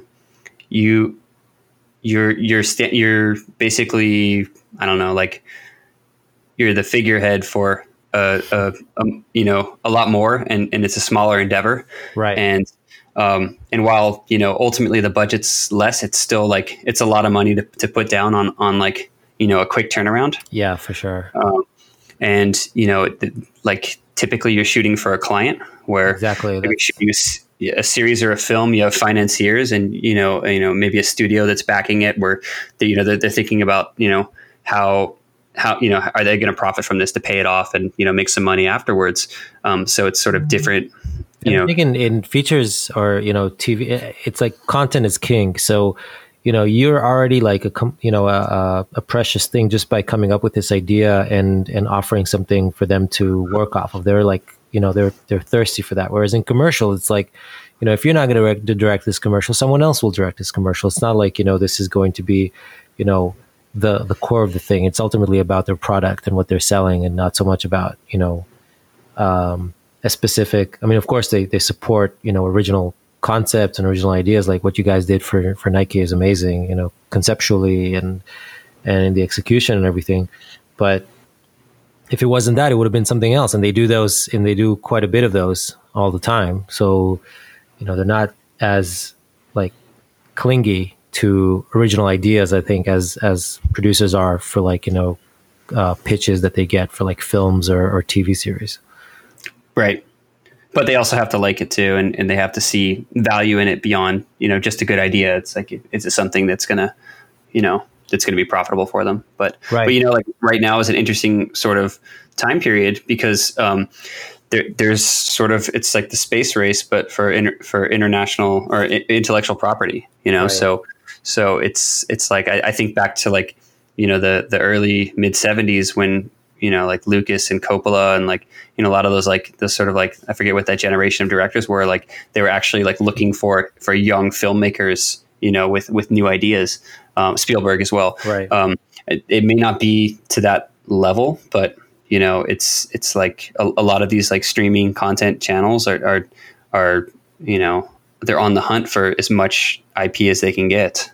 Yeah, no, it definitely is felt. And do you think, like, as far as like commercial goes, when you finished working on that Nike commercial, that was kind of like your big break and your first sort of commercial directing gig, did you have certain expectations that your career is now going to be, suddenly shifted towards directing? Like, were you expecting to suddenly be showered by offers to direct commercials, or?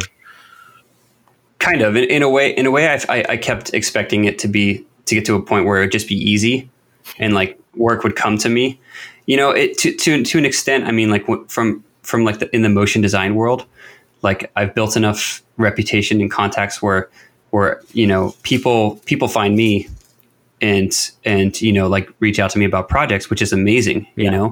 But in the directing and live action world, it's a little bit different, because it's like in the motion project, a lot of times they're reaching out to you because they've already pitched on a project and they need someone to execute it. It's a little different when it's like, actually trying to like bid and pitch on a project. So yeah, to an extent, it did kind of feel like there was a momentum going. And I think I underestimated the fact that it's a constant sort of hustle and struggle, like forever. Right. Yeah. It's and it's I mean, I guess there could be some sort of momentum like with the next project, from the last project to the next, but I think ultimately it's just up to the filmmaker how much they want to push themselves. After the Nike thing, I mean, that took a lot of energy and work and late nights, so I kind of wanted to take a little bit of a break. And it's as soon as it's like riding a bike, I guess. If you take a break for too long, you got to get back up and really start, practicing a bit before you really feel comfortable again. Do you feel in retrospect that if you hadn't taken that break, you might have had a better chance of like, nailing or landing your next job as a commercial director? Or is it more about just kind of getting back on a horse that was that took you a bit of a while? Well, I feel that like the choices that I made were necessary for where I was in life, and fortunately I've been able to sort of walk the line with work and life and relationship, and when it comes to career, have one foot in the post industry, one foot in live action. Right. A lot of people I know are all in, and they're very successful because of it. But for me, I think it's more important to find that balance. How do you do that? Just like, I know it's a huge subject to dive into, and I don't want to take too much of your time, but like, it sounds like, you have all those different things that you are happening. So, you have to make money. So obviously you have still work as a motion graphics artist and all that. And then you also are now writing features and this TV show that you went and you actually traveled for. And then you also have the kind of your foray into commercial directing, which takes you, and now you might be, wanting to spend some time doing some spec commercials. How do you manage all of that? Like, what's your, it sounds like you need more than 24 hours a day. Yeah. I mean, the real difficulty is trying to find the time, Right. And as we get older, time becomes more valuable and we have less of it. Mm-hmm. I don't know that I have a clear answer for how I do it. I think I just sort of have to constantly look in retrospect at all the things that I either want to do or have to do, and try to prioritize how I can get things done. And I think, a big part of that is setting deadlines and understanding what's realistic. And then, also like, pulling the cord on stuff that, might be a waste of time, or, like there's some projects where I start them and then I realize it's not for now, Right. I shot a VR short film last summer that I was really excited about, and we have amazing footage, amazing performances, but the amount of post-production involved in rendering is just daunting. And it's one of those things where it's like, I gotta put it on pause until I have the time for it. Oh, I see. So, yeah, I mean, for me, like I've always, in my career, I've always been sort of a jack of all trades. I've always been like good at a lot of things, but I've never been the best at anything. And sometimes that's good for a leader, Right. Yeah. Or for an artist. But it also means that, like, I could have, if I would have focused in one area, I probably could have been the best at it. But that's not how my brain is wired. Yeah, no, I totally hear you. I mean, I'm in the same boat. I feel like for me, it's all about finding balance. And I mean, there's always something that sort of, takes the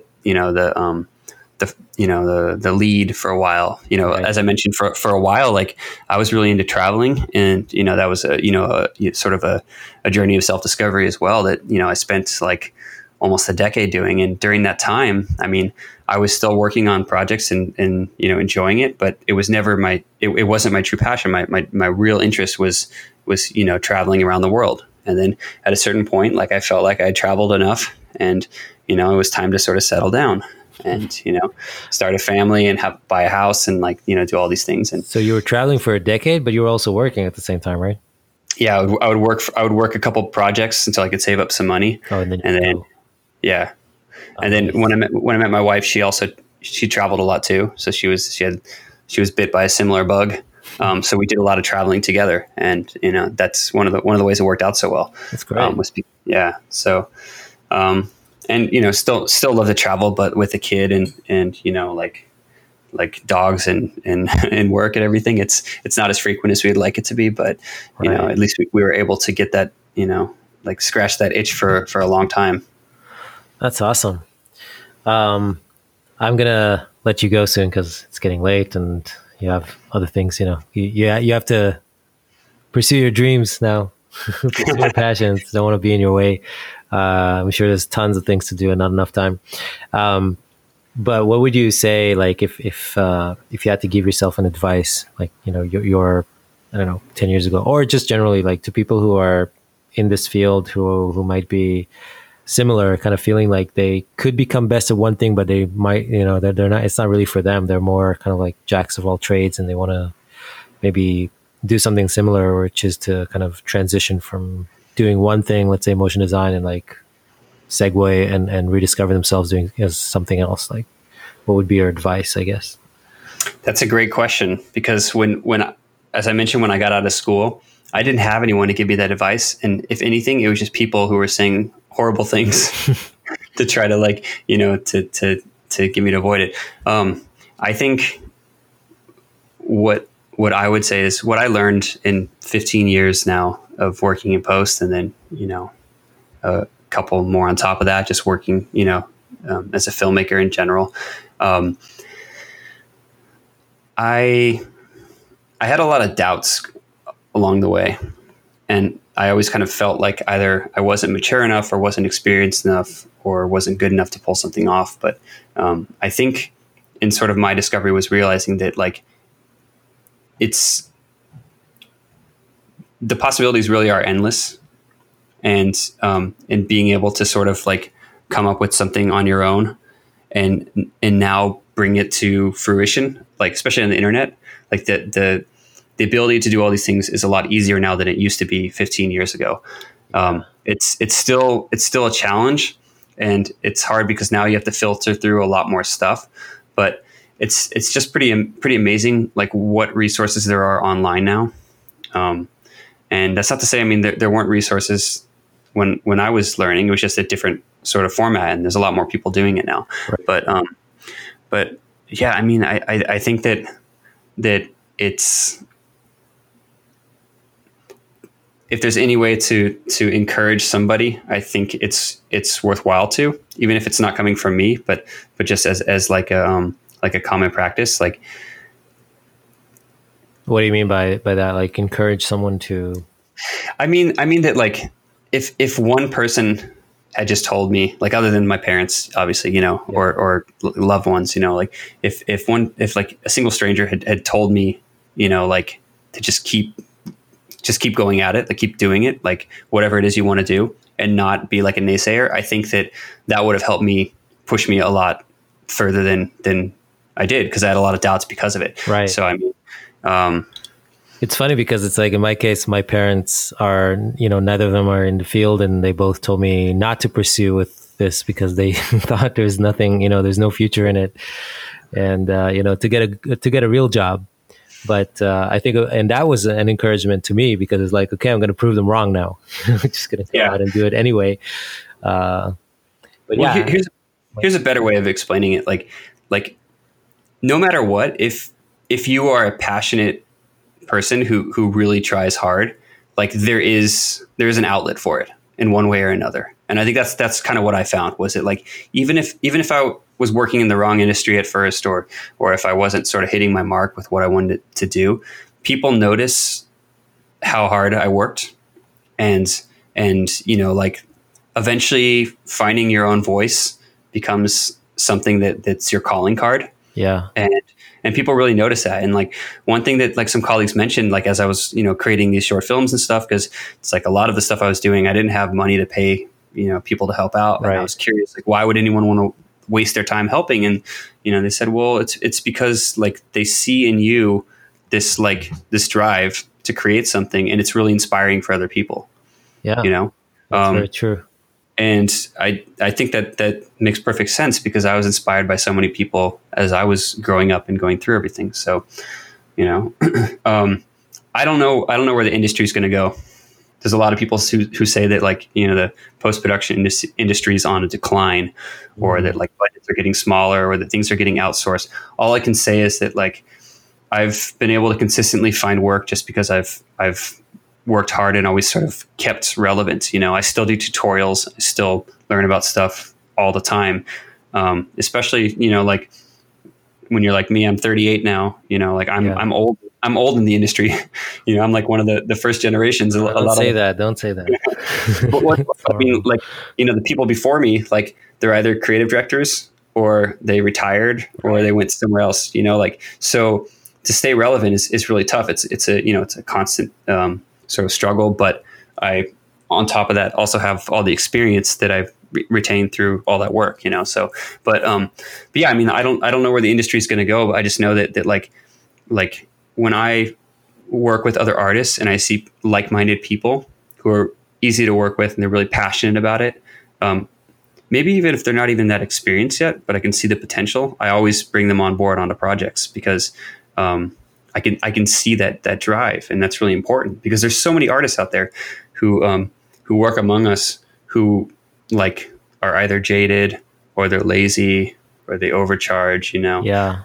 Like there are a lot of those. So it's like, and especially now, I mean, like there's so many people that are going to school to do exactly what we've been struggling to figure out for the last, 15, 20 years. People are going to school, learning that stuff and coming out. So it's a much more flooded market. Right. So it's harder to sort of handpick, the right artists. But I would say it's a night and day difference whenever I work with artists who really love what they do, and who have, like the right energy. Oh yeah. And it's just, like you meet someone in the morning, that when you're working on a project, and he comes back and he's like, tells you with an excited voice about what they did last night, which is like, try out this new software, or like test this new thing. And you immediately get the sense that this person is in here, in it for the right reasons. They're really curious. They're really excited about technology or about storytelling, whatever part of it is. But it's like, it's something that drives them to keep working even after hours, and like keep exploring. And I think that's, just keep it interesting for yourself and for everyone. That's the key. If you just see it as a day job, and, you go home and you kind of, don't think about it anymore, it feels like, you're going to just have less to contribute at the end of the day. Right. Yeah, it's so true. I mean, I think it's a great advice for anyone, and yeah, definitely not to get discouraged if they don't have someone telling them that they can do it. I think it reminded, when you were saying that, I was just thinking about it from a different angle, where, I came from Israel and I moved to the US, 9 years ago, in 2009, and I remember just kind of having this sense of like, okay, who am I? Like these guys, this is like a 100-year-old industry here. Everybody knows what they're doing. And I'm kind of like, the imposter syndrome. I'm like, I don't know anything. Like they're going to, call my bluff immediately.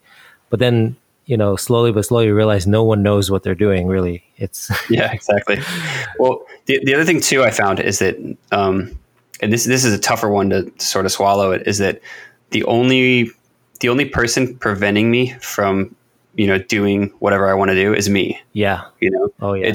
It's really just a matter of, I mean, like I've got all kinds of great ideas that I could make into screenplay, film, whatever. Yeah. But it's on me. Like it's on me. I just need, like, I can't keep telling myself, oh, I could make that, Right. like it's just a matter of like just doing it. And I think sometimes I'm just kicking my own ass to like push myself. And I think deadlines again is like just personal deadlines are really important.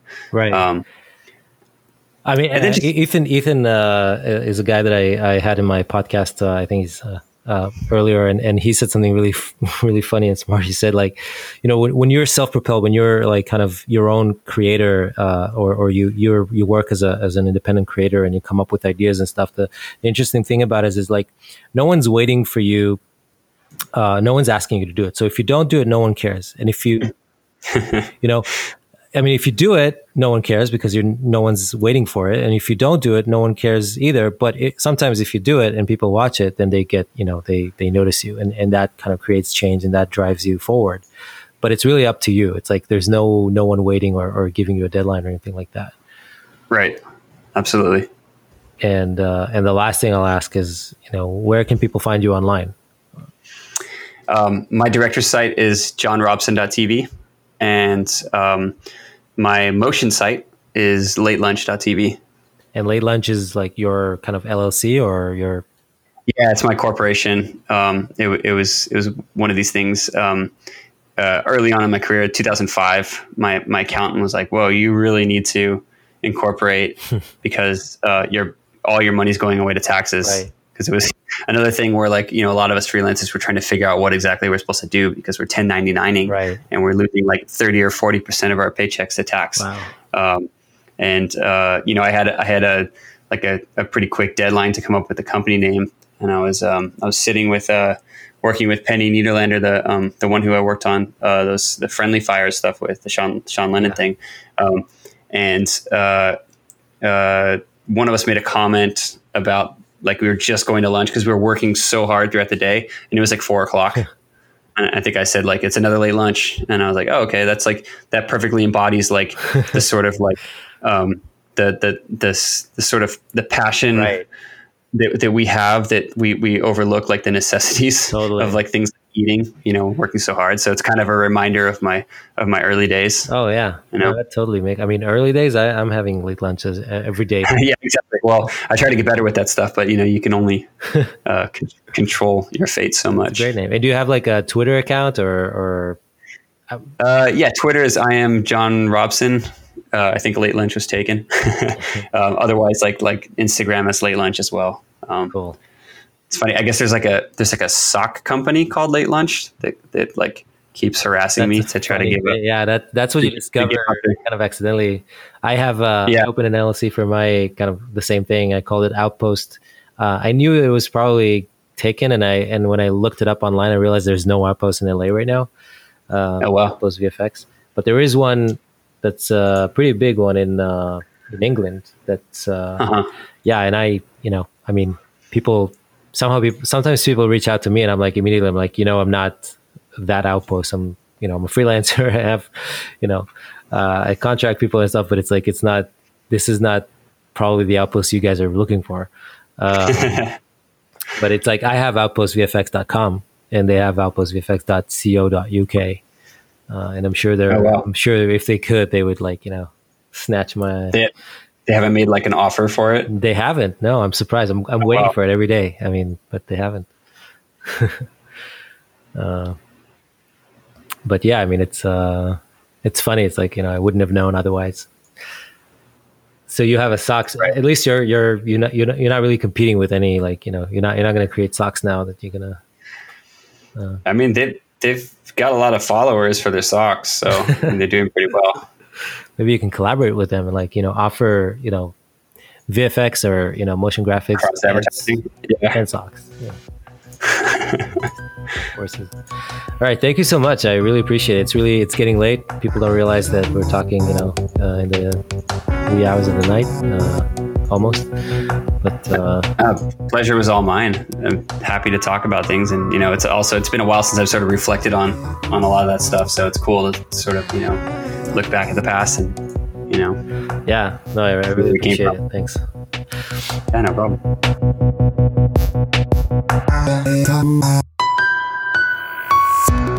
That was it. Episode 14 of the Post podcast. I hope you guys enjoyed it. Stay tuned. Next time we have Tyson Ibel, who is someone that I've been following for many, many years. I'm very excited to have him on the podcast. I can't wait to share it with you. We'll see you soon.